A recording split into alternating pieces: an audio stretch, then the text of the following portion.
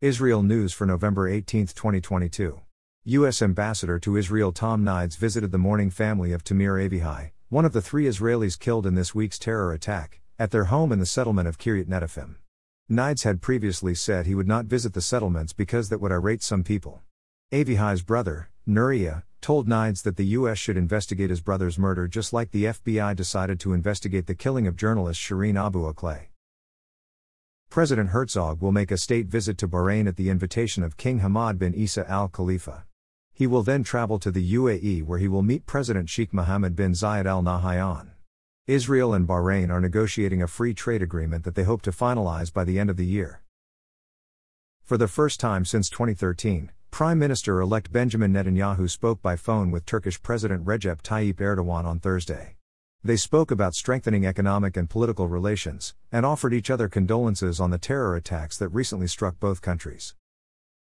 Israel and Jordan signed a declaration of intent on Thursday at the UN Climate Conference to conserve and protect their shared Jordan River. The plan doesn't go into specifics. It says that Israel and Jordan have promised to try to reduce river pollution by building up wastewater treatment facilities and upgrading sewer systems to prevent riverside cities from dumping raw sewage into the waters. The countries will also aim to promote sustainable agriculture, controlling runoff from farm fields and reducing the use of pesticides. A fire that broke out in a house that was storing a large amount of fuel in northern Gaza killed 21 people including 7 children on Thursday. Israeli defense electronics company Elbit Systems Limited announced today that it has been awarded a contract to supply electronic warfare and airborne laser technologies to protect military helicopters of a country in Asia Pacific. The contract, worth $200 million, will be implemented over 4 years.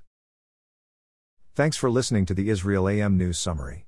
To receive the Israel AM News Summary directly in your inbox, subscribe at www.israelam.com.